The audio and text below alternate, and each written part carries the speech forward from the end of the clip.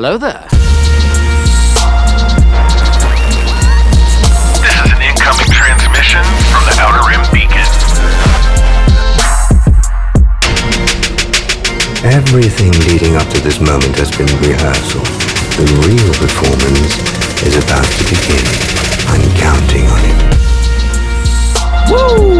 What's up, ladies and gentlemen? You have now tuned in to the Outer Rim Beacon, your frequency for everything in that galaxy far, far away. I'm Justin. I'm one of the hosts here. Joining me today, small skeleton crew, two-man crew again. Joining me is my man, Josh. And, yep, I'm just going to start shouting my name like that. I realized with that Jude Law-fronted project, we're not going to be able to say Skeleton Crew anymore. The mouse might come for us. Good point. Yeah, you're right. You can't say that. We can't use Two Live Crew anymore. We're going to have to come up with something new. I'm not worried about Two Live Crew listening to the show and hearing me say that. So. Got it. I got it. Two Wills Crew. We'll call it the Two Wills Crew. Like Baze and Churret, man. It's just us. The Two Wills Crew. Josh is... Where's the Price is Right fail music right now? Yeah. Well, we thank you guys for tuning in. Hopefully your week is going well. If you're new to the show, welcome. We've been recapping all of the Kenobi series. We're up to episode 5 this week, covering that one. And then the last one drops this week, so we're excited for that one coming up. If you've been listening to the show for a while, welcome back. We're glad to have you as always. Thank you for the support. And you can find us anywhere you can find podcasts. We're out on SoundCloud, iTunes, wherever you can find a podcast, we're there. And then anywhere on the social medias, Facebook, Twitter, Instagram, you can find us at Outer Rim Beacon. Feel free to email us to outerrimbeacon@gmail.com. I'm dropping all this in the beginning so that you get all the info retained in your brain before we start diving into Kenobi, because we're about to blow your mind with some Kenobi stuff. Sorry to disappoint, we are not on Truth Social. I don't know that one. Oh, that's the one that's owned by a former president of the United States. Oh, okay, gotcha. Did not know that. Yeah. No one knows. Yeah. That's the joke. Oh, gotcha. Well, we've got a little bit of news before we dive into all of the Kenobi action. There's not a lot of news out there right now. There's a lot of rumors, so just make sure, guys, check your sources. Don't fall into the clickbait hole that leads you to Neverland Clickbait Central, because that's not where you want to be. We did have a little bit of, I guess, a teaser, if you want to call it that. We've got the Shadows of the Sith book drops at the end of this month, right? Into June. It's written by Adam Christopher, and there's been an excerpt out there. It's basically the time period between Return of the Jedi and The Force Awakens, and it's mostly centered around Luke and his new foe, that kind of takes the place of Vader and Palpatine after Return of the Jedi. So, but there was a small excerpt, and I believe Adam kind of teased that we might know who the villain is. Is that right, Josh? Correct. Yeah. The excerpt has a person meeting up with like a shadowy evil figure, and Adam Christopher said that if we've been paying attention to the new canon books, that we might recognize this person. So, and we are do we want to say who we're thinking it is or who we've heard it might be? I don't think it's that big of a spoiler. I don't either, but I don't know. I guess I don't know, because we figured out the book that it was from, and it's an older version. It's an older canon book. It still checks out though. It still checks out. But yeah, I mean, so if you don't pause in advance, like 30 seconds past this, but yes, we could talk about it. So they're saying that it might be Kiza, who was one of the what are they called? The Acolytes of the Beyond. And they appeared in the Aftermath books, which were pretty cool. Our first glimpse into the post Return of the Jedi world after Disney, purchased Lucasfilm. And if you remember, they were kind of like tertiary characters, looking for artifacts and spray painting like Vader lives on walls and stuff. And then she actually did get a point of view chapter in Aftermath Empire's End as well.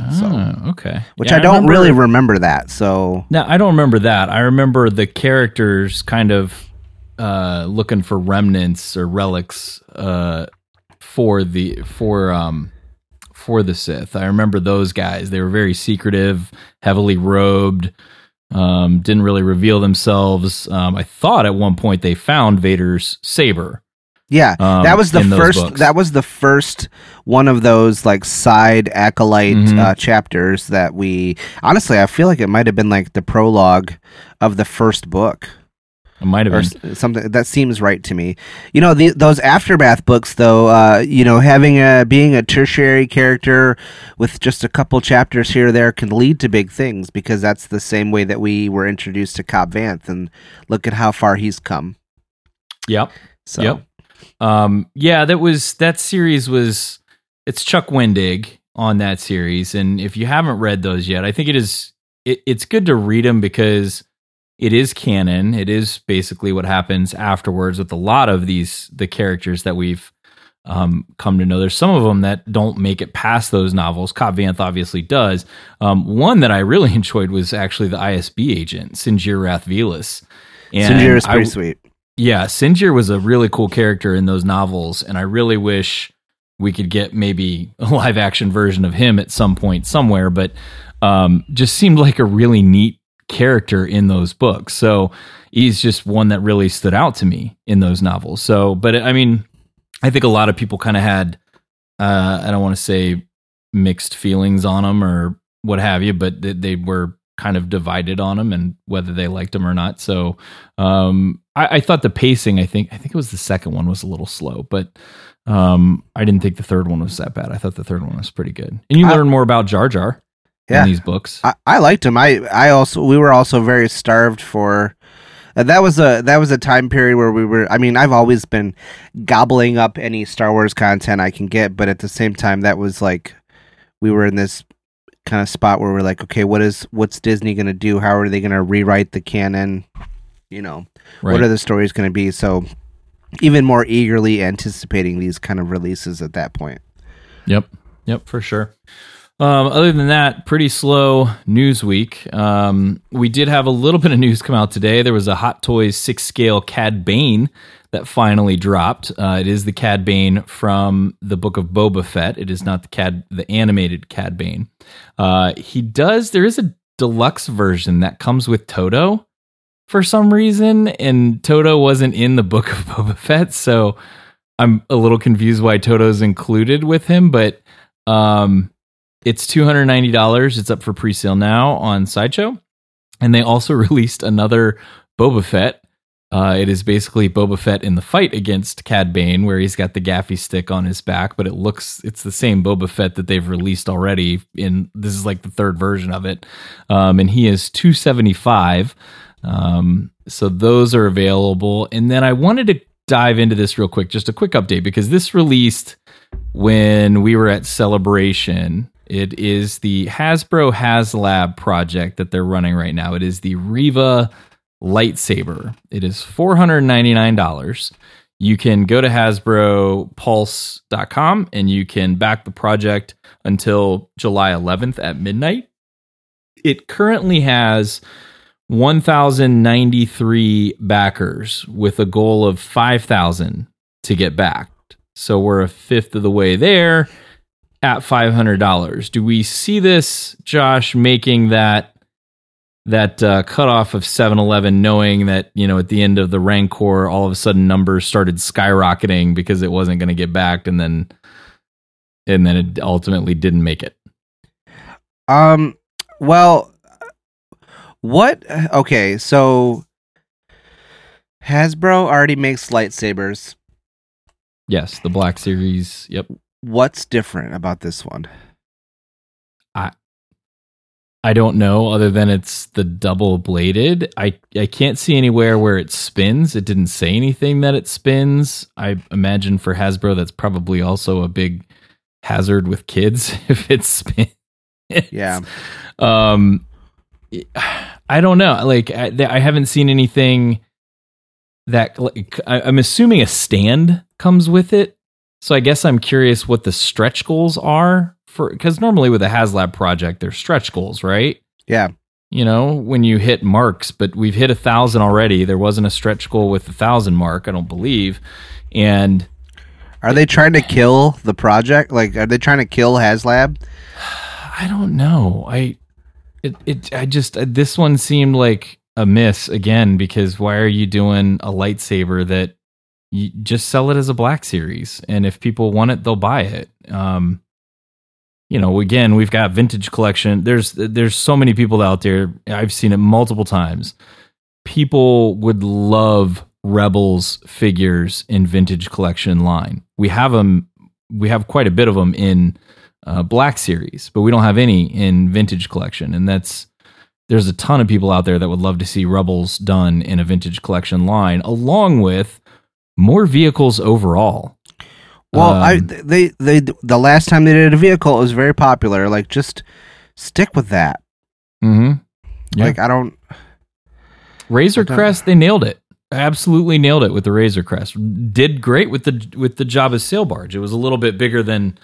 I mean, I just don't know where I would put it, because it was a huge ship. Like, it was massive. I don't know where I would put that thing, but the Razor Crest was perfect. I mean, you got, you know, stretch goal figures, you got stretch goal attachments to go on it. You had everything you could want with that thing. Same thing with the sail barge. You had figures released with it. You had different attachment pieces. You know, you had the Yak Face figure with the coin.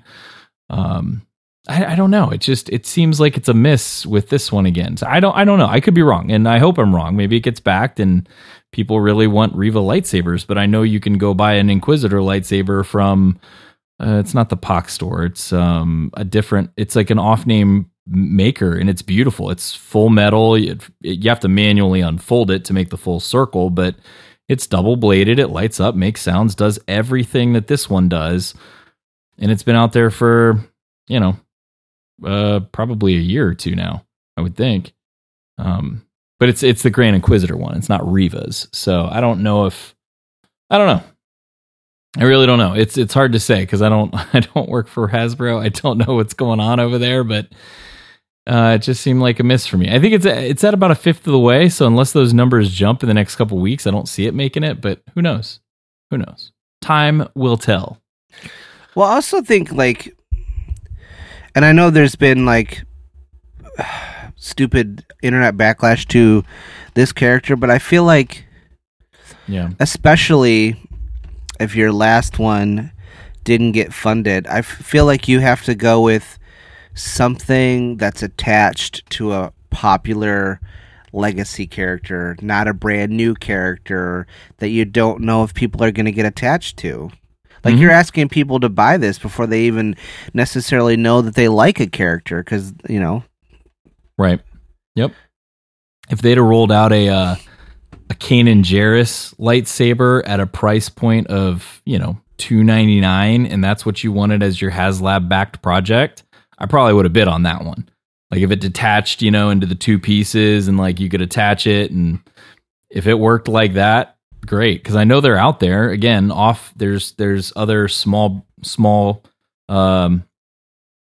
businesses that make it. There's manufacturers out there that make the Kanan saber, but it's expensive. It's like $700 depending on where you're looking. So if they came out with something like that at a lower price point, I might have jumped on it. But, you know, the Rebels Ahsoka sabers in that box that Disney sold out of, like, lickety split, that was like $400. Would have bid on that. I tried. Yeah. I tried to get it, couldn't get it because it was limited edition. But this one, just at a price point of $500, just seems crazy. Maybe that's just me. I don't know. Anyway, overall, slow news week, though. Hopefully next week we've got a little bit more in the news department to to bring to you, but I'm excited to talk about episode 5 because there's so much going on in this episode. But we finally get to talk about this guy. Kenobi.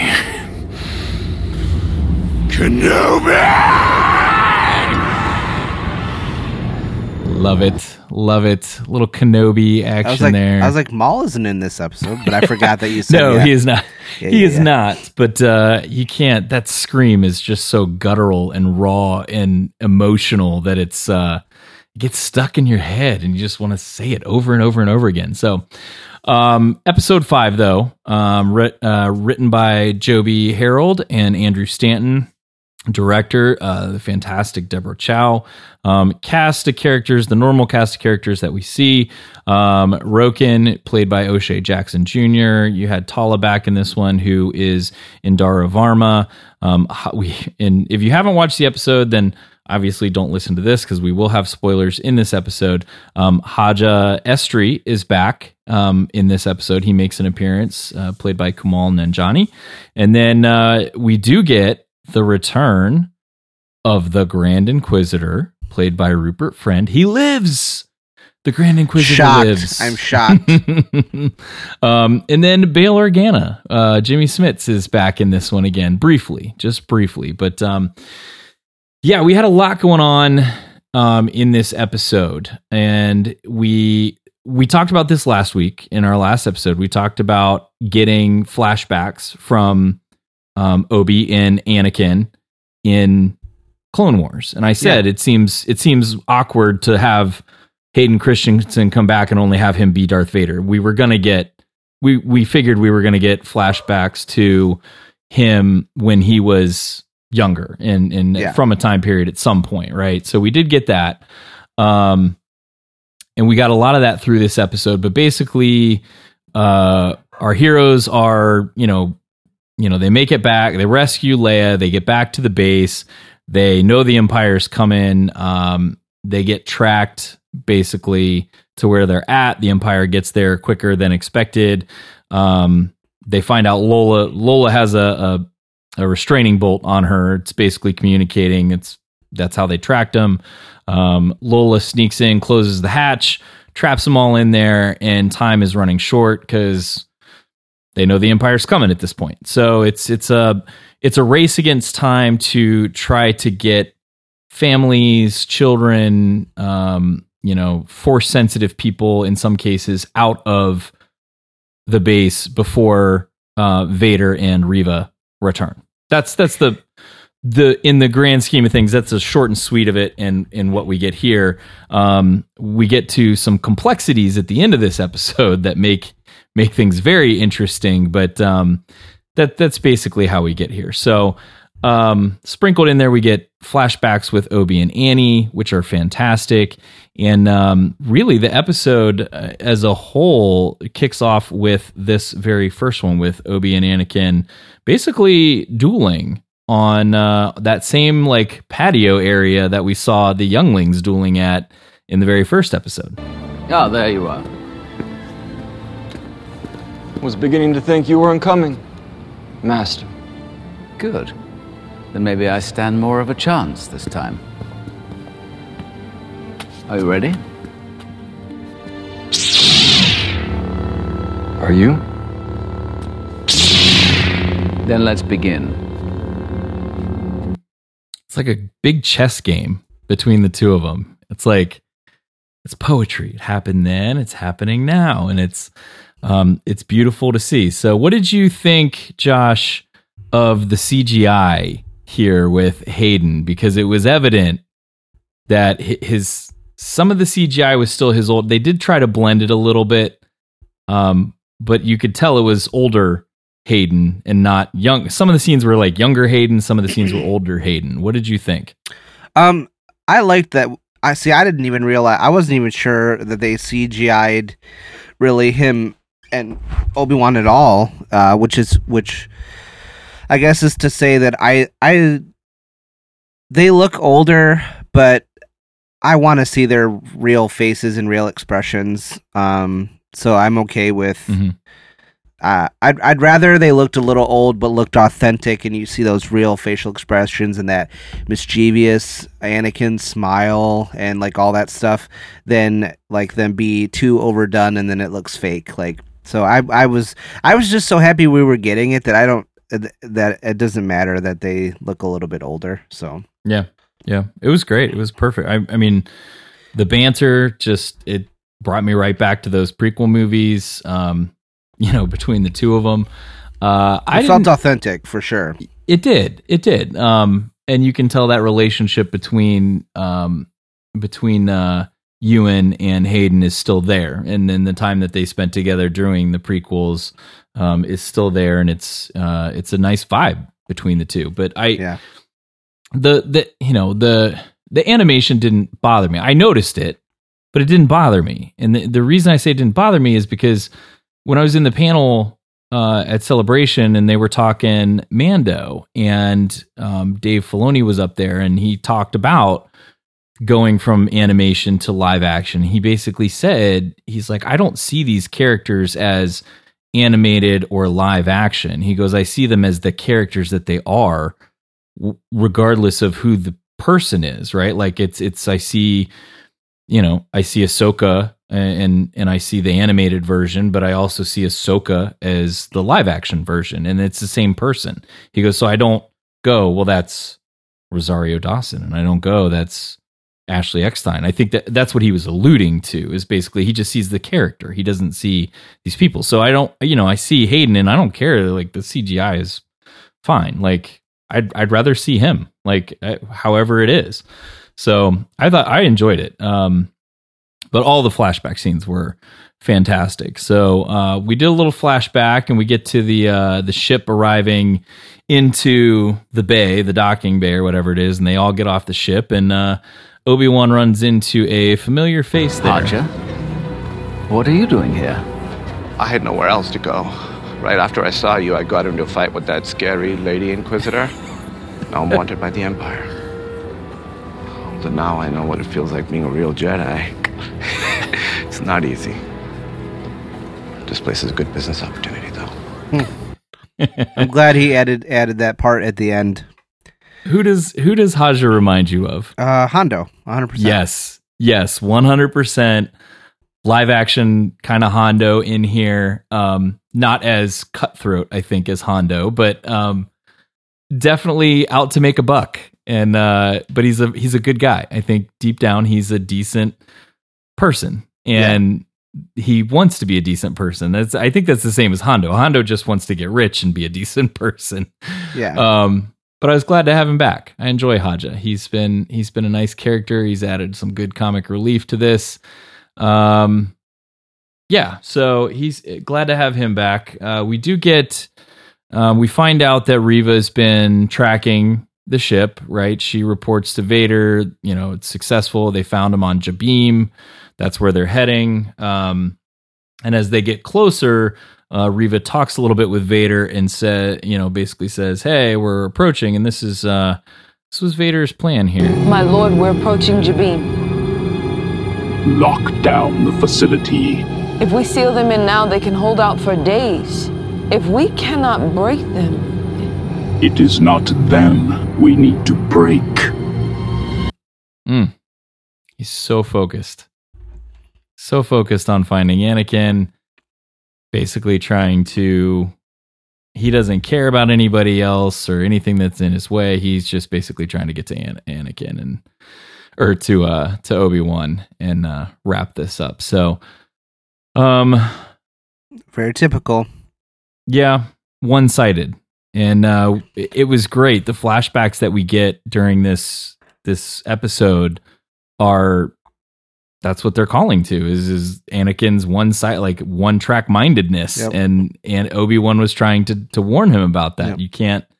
You can't just always be looking at one thing. You need to be paying attention to multiple things. So one even said he doesn't have patience for a siege. Yep. He basically says, nope, he's just coming in. He doesn't care. He's not going to do. It's interesting they didn't choose to do like a bombardment of the base first, and then they just chose to land ground troops and just go in. But they do get trapped, basically in the base, and here's a little discussion of them, basically what's going to happen. What's happening? The controls aren't responding. The Imperial destroyer just arrived in orbit above us. She must have tracked us. It's not her. It's Vader. She wants us to surrender. We surrender, he'll kill us all. He'll attack next. He hasn't the patience for a siege. How do you know? Cut to flashback.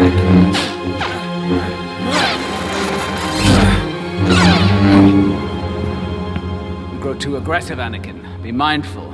A Jedi's goal is to defend life, not take it. Mercy doesn't defeat an enemy, Master. Which is why you're gonna lose. It's just so intent. How do I know? I cut all the guys' limbs off. What do you mean, how do I know? Yeah, when we get to our questions here at the end, that's one thing I have to point out here about Star Wars. But yeah, here's a lesson again. He's very one-sided, in what he's trying to do, and Obi-Wan's trying to teach that. Like, dude, like, I get it. Like, you want to be aggressive, you want a quick resolution, but that's not always the best approach sometimes, and you have to be open-minded to try other things. So, after we find out that they're trapped in there, they're trying to get the door open. He basically tells Roken he says, how long do you need to open the door? He's like 3-4 hours. He's like, you've got one. So Roken goes to work on trying to open the doors. In the interim, Obi-Wan gets a transmission on his little comm disc, his little hollow disc from Bail Organa. And this one's a little bit longer. I do cut these down. I try to take out some of the pauses so that they're not as long as it would be in the show. But this is his transmission from Bail. And we get a little bit of backstory on Tala in this, which was very, very interesting. I know we said no communication, but your silence worries me. If he's found you, if he's learned of the children, if I don't hear from you soon, I'll head to Tatooine. Tatooine. Owen will need help with the boy.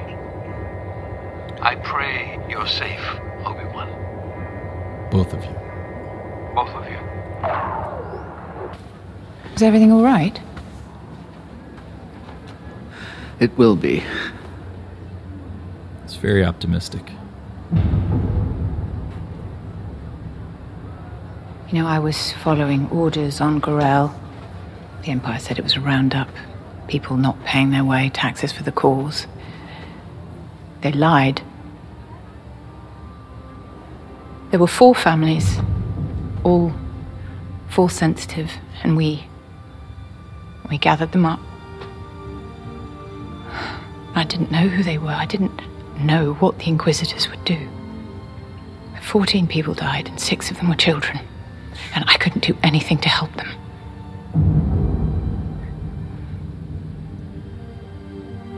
So now I do this. One for everyone I get through. You're right, Ben. Some things you can't forget. But you can fight to make them better. It's a hard backstory to take in on Tala. Yeah. I got 2 things. So one, Bail. Don't give so many details in your cryptic message. Obi-Wan knows what you're talking about.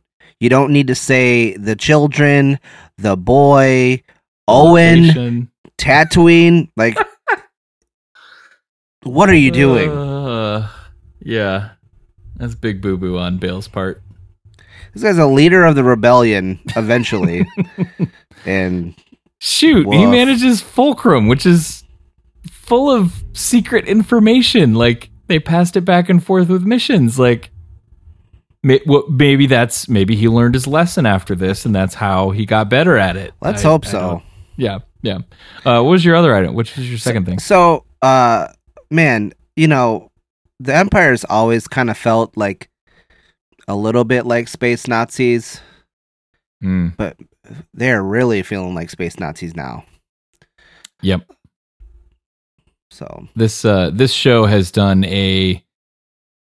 do I want to say? It's done a really, really good job of basically mirroring, I guess is a good term for it, mirroring the things that the Nazis did. And it's, it wasn't that we didn't know that those things weren't there through the other shows and the other series, whether it was animated or live action or in the movies. It wasn't that we didn't know those things. It's just, this has been more, what do I want to say? More of the nuance items. Do you know what I mean? It's the way they're describing stuff and the way they weren't describing it before. Exactly. And it's well written. The show's been well written in that respect, to point those things out. So, and trust me, there's a bunch of people out there who have poo-pooed the writers for this show. And if you're one of those people, I don't know if you're just not picking up on it. If you're not I don't know if you're watching it the same way that I am or what, but the writers of this show have nailed those things and really kind of made the Empire seem even worse than what they normally are. And I know we say that almost every time we see them, and it just seems to be getting worse and worse. But this is actually pretty dark for what we're getting. So, yeah.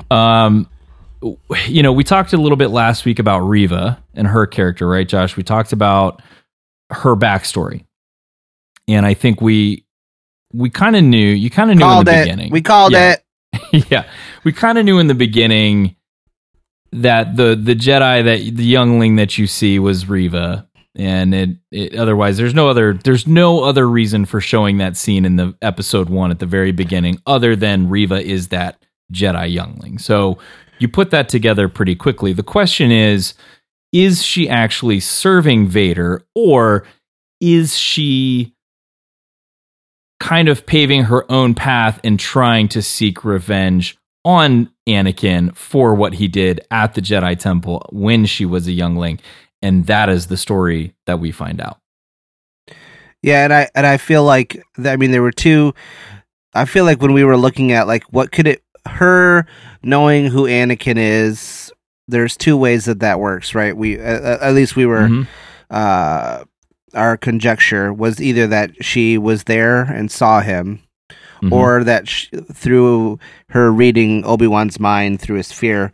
And I'm glad that out of those two options, her being there was the one that made more sense and required less explanation, or that was a better choice. So I'm glad that that's what we got. Right. Yep. And here's Reva basically recalling that event in her own words. It is a little bit longer of a clip, but hope you enjoy.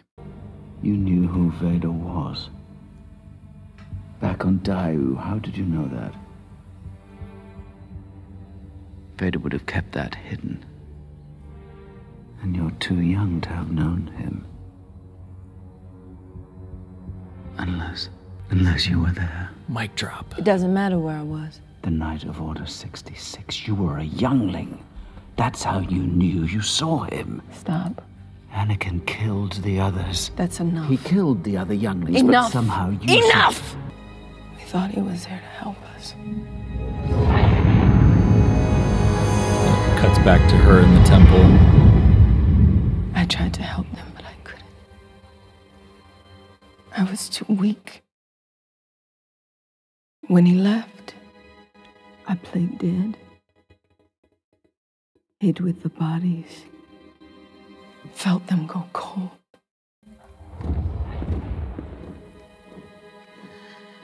They were the only family I knew.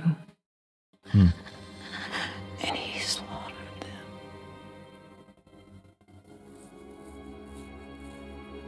I love the emotion in her voice. You're not right there. serving him, are you? You're hunting him. Let me help you. Why would I ever trust you? Because we want the same thing. Do we, Obi-Wan? Do you really want Anakin dead? You can hear him. Where were you? Just processing it. While he was killing my friends. He was your Padawan. Why didn't you stop him? Why didn't you save us?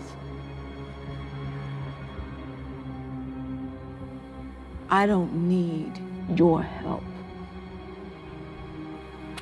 I don't need anyone. You won't stop him alone. You have no idea what I've done alone.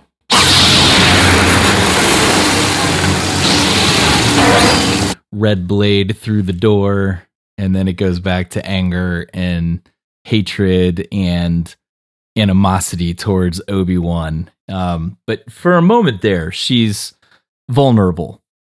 You see Reva for the first time really kind of vulnerable to her emotions and her feelings. Yeah. And what had happened that night. And it brings up a good question, though. So after all of that happened and she's in the temple, how does she get out? I mean, I figure there's guards everywhere. She's injured. Does somebody rescue her? Does she get, does somebody find her and like smuggles her out? Maybe the same person that smuggles Grogu out. Could there potentially be somebody that was in the temple that found them? Maybe Master Huyang, the robot with the, that makes the lightsabers. Maybe he ends up getting a bunch of Jedi younglings out. I don't know. And then what brings her to becoming like a Sith and at what point in her life does she go, you know what? I have some Force ability here. I think I'm going to go apply to be an Inquisitor. Put in my application. Put in my application to be a Sith Inquisitor here. At what point does she make that determination that like that anger and that rage and that vengeance just overtakes her to go, I'm going to go be an Inquisitor and try to get back at Anakin? You know what I mean? And work my way up the food chain and try to get back at him. So, but a great backstory. We hit it. We got it. We nailed it. We figured it out. So I was pretty proud of that one. And they end up breaking in. They go through a bunch. We get a horrible, gut-wrenching death scene of Tala and what was the droid's name? N801 or Ned. NB01. Ned B. That's it. Ned B. We get a terrible death of Ned B and Tala here. And you could tell she was a lot emotionally attached to the droid, because even though it doesn't talk and even though it doesn't have a lot of function, it does understand. It does. It was helping her, and you can tell there's a lot of emotion there that she knew he was done and she was done, but she sacrificed herself to save Obi-Wan and the rest and to buy them a little bit more time. And that was a hard scene to watch. So we did get a little bit more. At this point, Obi-Wan gets back to the hangar. Leia finds out that basically Lola has a chip, not transponder, restraining bolt. Restraining bolt. Thank you. Obi-Wan realizes at this point, though, it's not about the people. He needs to go confront Vader, or at least go confront Reva again and get himself captured. So, but we do get another flashback prior to that of Obi and Anakin here, I believe. The Grand Inquisitor has breached the walls. Oh no, this was Tell her to stand down. My lord. Kenobi is already ours.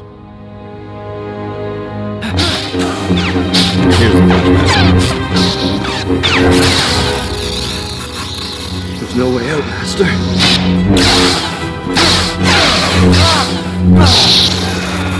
Admit you are beaten. So we get another flashback there, but Anakin knows he's pushed Obi-Wan into a corner, and Obi-Wan has to make a choice at this point.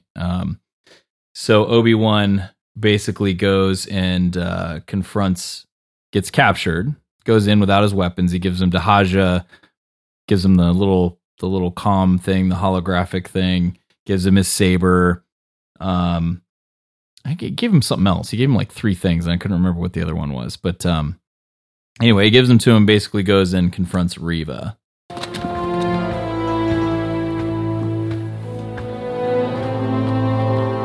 Inform Lord Vader.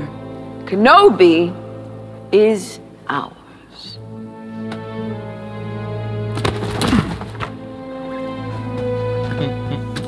He's on his way.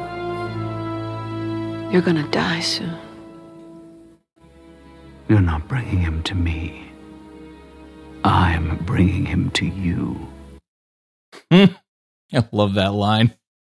He basically is, and the look on her face right here when she goes, "Wait, I'm not in charge anymore," and she knows it, is just it's awesome to see that change in power. That Obi-Wan basically is like, "Look, I just surrendered. I have no weapon. I'm here in front of you. You're going to go tell your boss he's coming because I am choosing him to come, not you are choosing him to come." And at that point, I think she realizes she's in over her head in the battle that's about to ensue. And then we get one final lesson with Obi-Wan and Anakin as in between this as Vader is returning.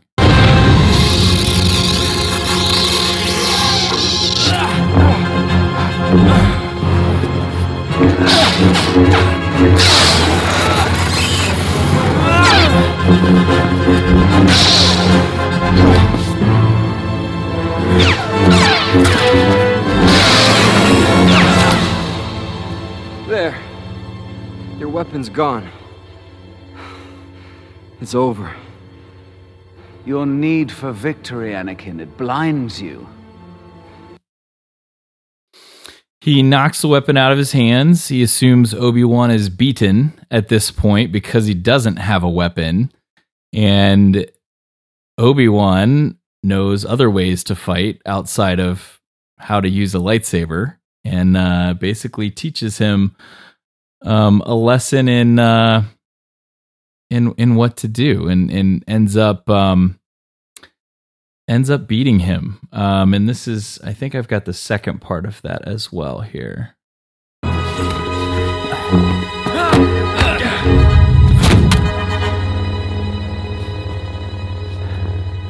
You're a great warrior, Anakin, but you'll need to prove yourself as your undoing.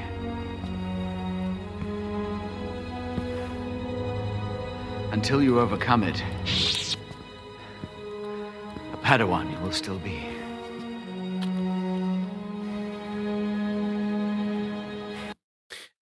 And while that line at the end seems kind of harsh from Obi-Wan to Anakin, there is a friendly smile between the two, and they exchange all right, lesson learned. I get it. I understand the point. And that's basically what we end with on the flashbacks. So, love the way they were used. What's that? I love the way they were used. The flashbacks? Yeah. Yeah. And as I was doing this, as I was cutting the audio and trying to get it put together, part of me went, hey, I wonder if I took all of these flashbacks and put them together, what that would sound like. So maybe next week, if I've got a little bit of time, I'll try to splice all of them together and just see what it sounds like in a full scene. Do you know what I mean? Because when you get the little snippets, yes, they stand out, but when you get the whole thing as put together, it's a little bit different. So, it's this. Okay, so one of my questions, Josh, is, and this has been interesting because people have a very different opinion on this, at least on social media anyway, when I read it. Vader in this is clearly in his prime. Vader in this series is clearly in his prime. This is the Vader that we get in the comic book, who is ruthless, who has had limbs cut off in the comic book, and he just puts new ones on, and he keeps going, and he is just a machine, right? And he's at this point in his life where he's super strong. And my question is, are you enjoying his ability to rip doors open easily, pull down transport ships, and have a full-on lightsaber battle with somebody when he himself isn't even using a lightsaber? Well, so in this situation, I don't think he's overpowered because, we see him when he's like he's very mad, and so that's gonna like lend him to have some more strength in the dark side, but also like Reva was her Force training prior to becoming an Inquisitor was I don't even think she was an initiate yet, so it makes sense that he and he was probably feeding off her anger and fear too. No, Prime Vader should be pretty should be overpowered in this way. Like I think that makes sense. I mean, doesn't I think it's fine, and especially because he's still able to be like outmaneuvered in other ways, So right, yeah. I don't have a problem with it. I think it's on point with where he is in his life and his age and his ability with the Force. I think it's on point with where he's supposed to be. I've seen a lot of people like upset that, oh my gosh, how come he can pull down a whole starship, but he can't stop a droid from picking up Obi-Wan on the other side of the fire and just bring him back? And I'm going, look, that wasn't the point of that. That's a whole other thing, which I'll get into in a second. But his Force abilities, I think, is great. And he does learn the lesson from Obi-Wan. He does learn it, and he does apply it, and he doesn't at the same time. He learns, I don't need to use the lightsaber to fight. I can fight in another way, the same way that Obi-Wan did in that fight scene, which he stops Reva, but just by using the Force. He doesn't have to have his lightsaber out. And in fact, he doesn't even use his own saber through the whole fight scene.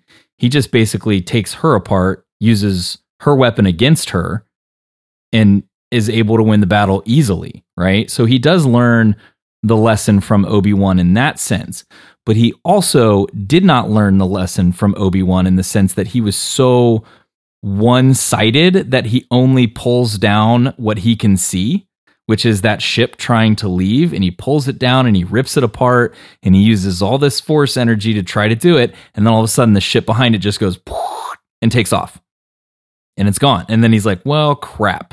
You know what I mean? And I think in that moment, he was like, oh, I got duped. Do you know what I mean? Yeah.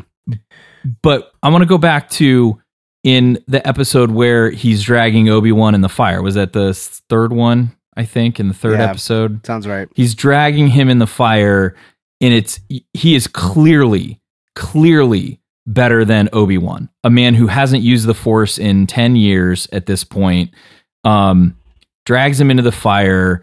He gets a little bit of an assistance from Tala, who helps him again, saves him again. And then the droid picks him up and he walks away, and you see Anakin Vader there looking at him, right? Just watching him. If you, for people that go, well, I don't understand, why didn't it just use his Force? But that is not Anakin Skywalker.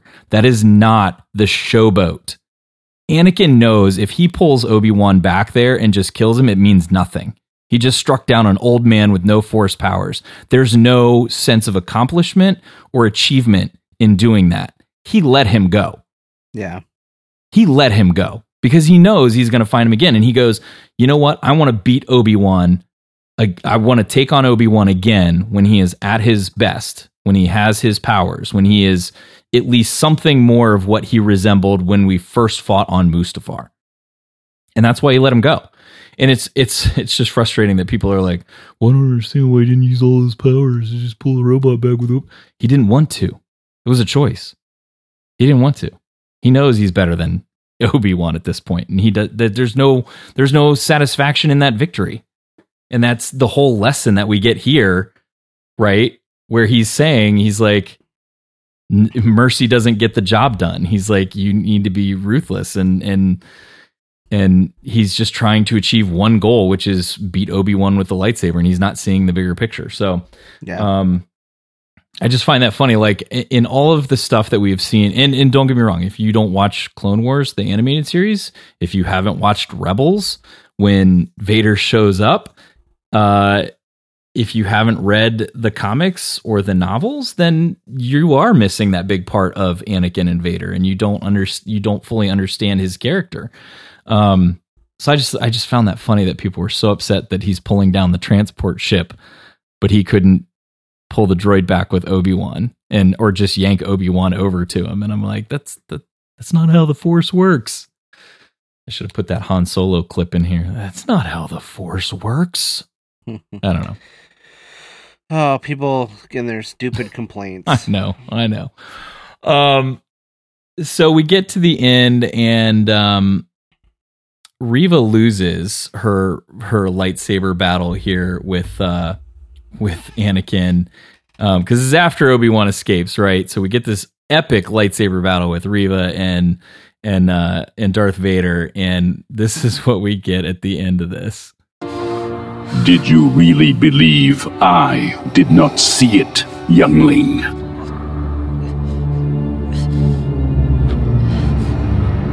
You are of no further use. Get the Grand Inquisitor walking up behind him. Hello, third sister. Revenge does wonders for the will to live, don't you think? Your rage was useful. Now it is tiresome.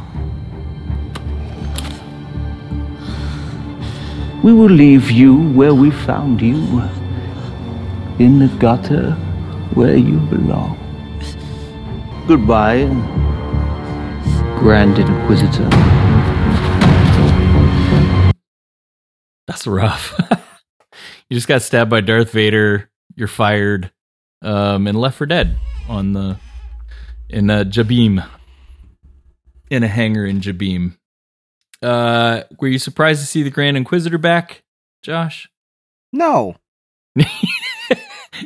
I know. Nobody was. His line though, revenge. What was it? Revenge does wonders for the will. Just for the will to live. Yes, it's. I mean, that's essentially what the Sith do, right? When they get that point that they're so angry and consumed by anger and hate and revenge, they can extend life, I guess. I mean, Darth Maul got half his body cut off and found the will to live to try to track down Kenobi.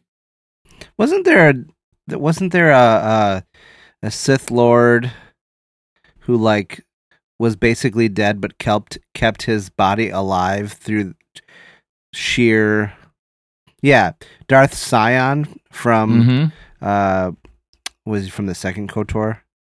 I think. He was just a corpse. And he said he rather than die though, Sion found that by calling on his pain, anger, and hatred, he could rise from certain death and achieve immortality at the cost of an all-consuming agony, with the body fractured and decomposing, but held together by the dark side of the Force. It's crazy. And where Anakin and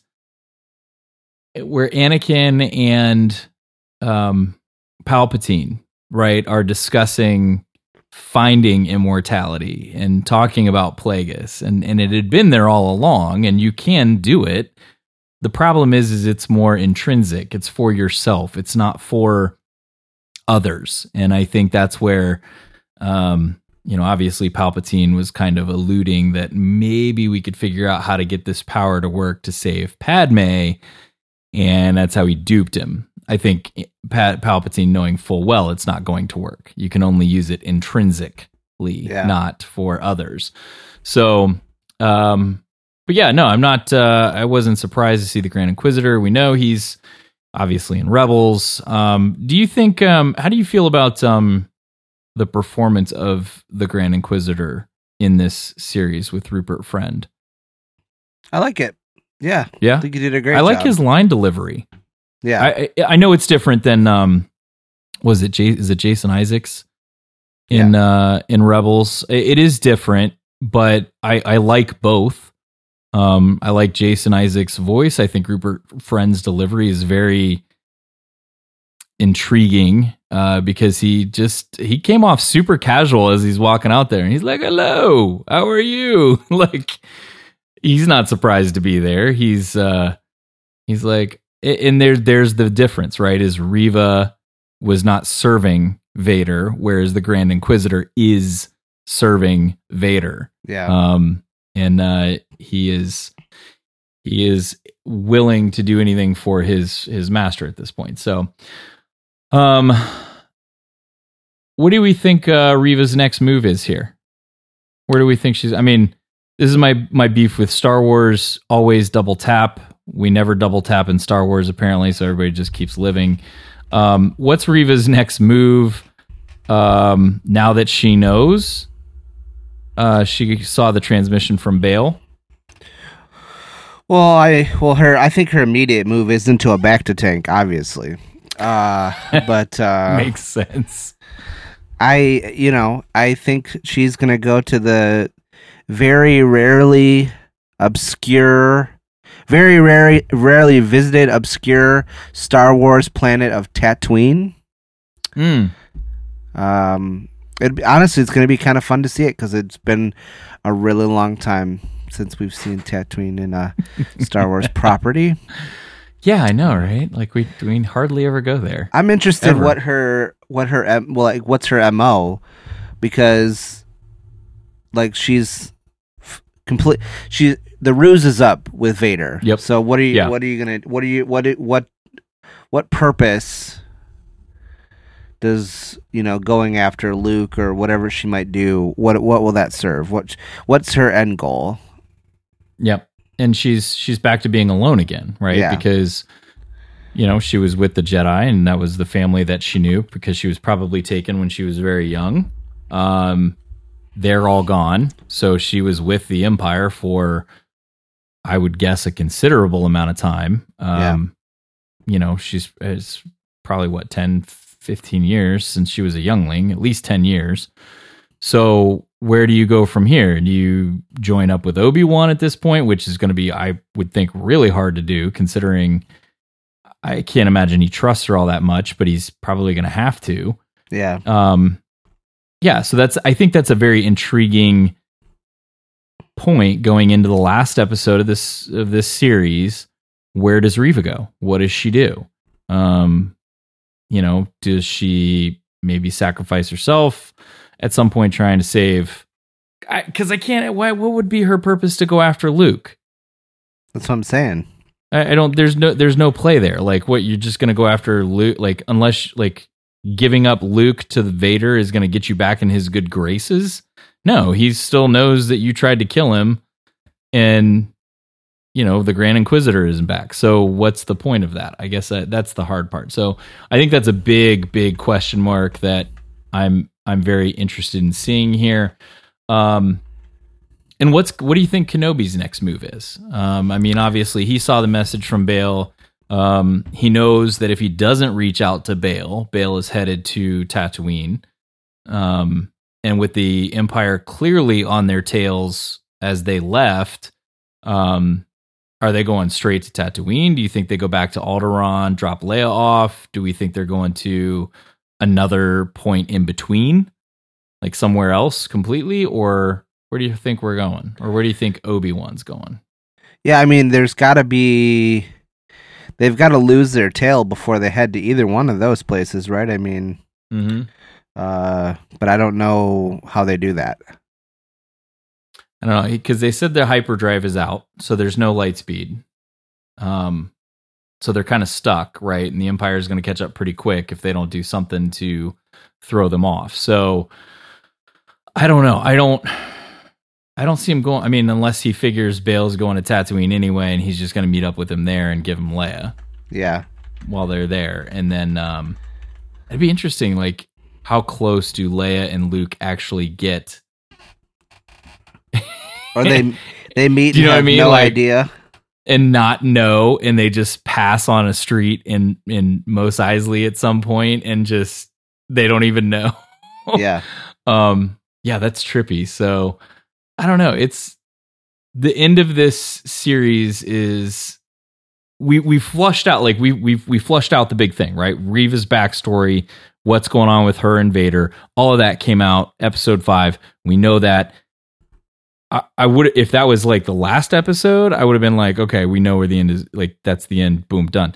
This is in the 5th episode. We got another 30, 45 minutes of this in Wednesday's episode. Right. So, I don't know. Do we still think this last episode is going to be super long?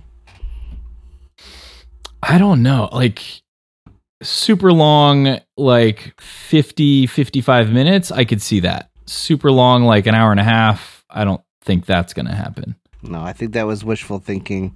Yeah. On everyone else's part. Mm-hmm. Did you catch I don't know if you caught it in, was it the second episode when we first meet Haja and he's trying to smuggle out the individuals? Did you catch the Corran reference? Did you catch the kid, the little boy, and the mother that were trying to sneak out? Did you catch that? No. So, and we see him again in this episode. And the reason I bring this up is because they were back in this episode, and we didn't talk about it in the show when that episode aired. The little boy that Haja smuggled out, his name was Corran. It's credited as Corran. I thought you the said mother's name. I thought you said Corran, like the species. No, Corran, not Corran Boatman number 5's brother. Yeah, no. Corran, it was credited as Corran.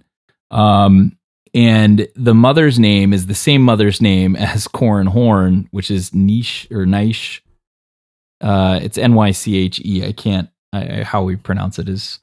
But anyway, and they were going back to Corellia. They were trying to get off of that planet to go to Corellia, and Corran was born in Corellia. So it was just and he's force sensitive. That's why she's trying to get him off the planet.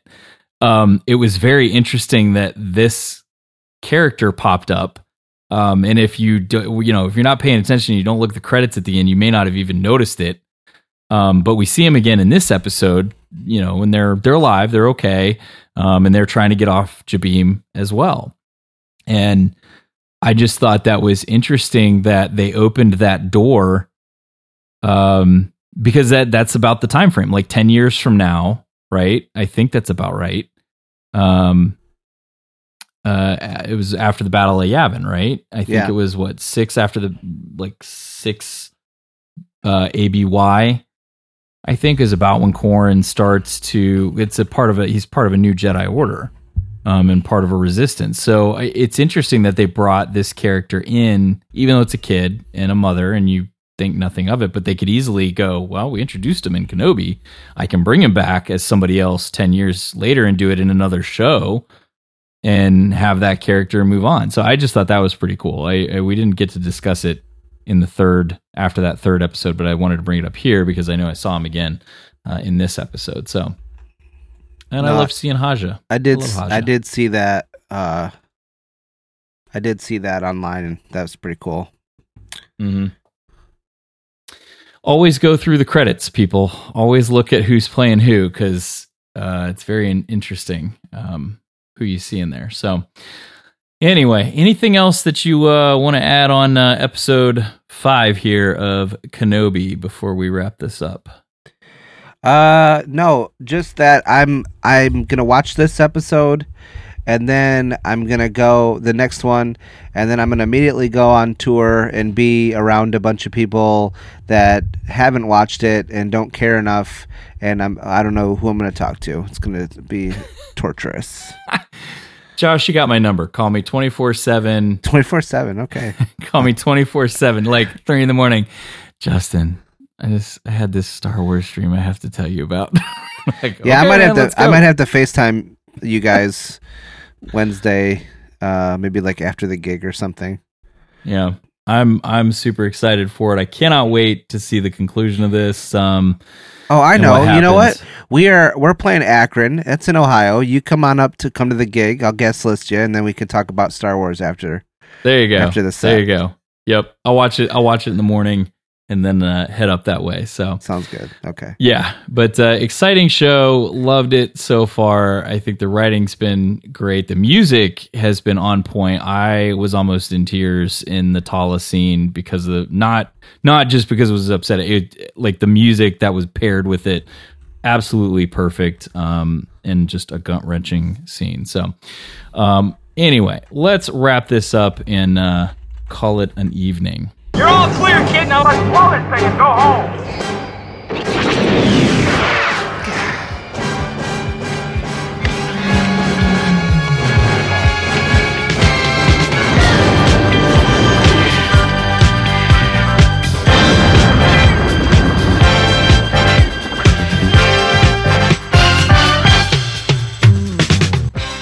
We hope you guys have enjoyed the Brothers of the Wills recap of Star Wars Kenobi Episode 5. Sorry, I don't know why. I gotta find something better than that when it's just the two of us, because we gotta come in with something strong, Josh. We're gonna, I'll think about it. That's not good. We got to get something better than that. So, anyway, we hope you guys have enjoyed it. Anyway, find us anywhere on social media: Facebook, Twitter, Instagram at Outer Rim Beacon. You can email us outerrimbeacon@gmail.com. My name is Justin. You can find me on Twitter at IamTheBendu. Josh, where are they going to find you at? I'm Josh, and you can find me on Instagram and Twitter at Battle of Tanab. I got it. The Beacon Bros. There you go. I like that better. I'm in. Oh, we gotta get a shirt now. Oh, we totally gotta get a shirt. We need a design. Okay. Anyway, hope everybody has a great week. Tune in Wednesday for the finale of Kenobi series. Get out, do something Star Warsy, and as always, may the Force be with you. Corn horn, baby. Kenobi! Love it. All right, guys. Take care.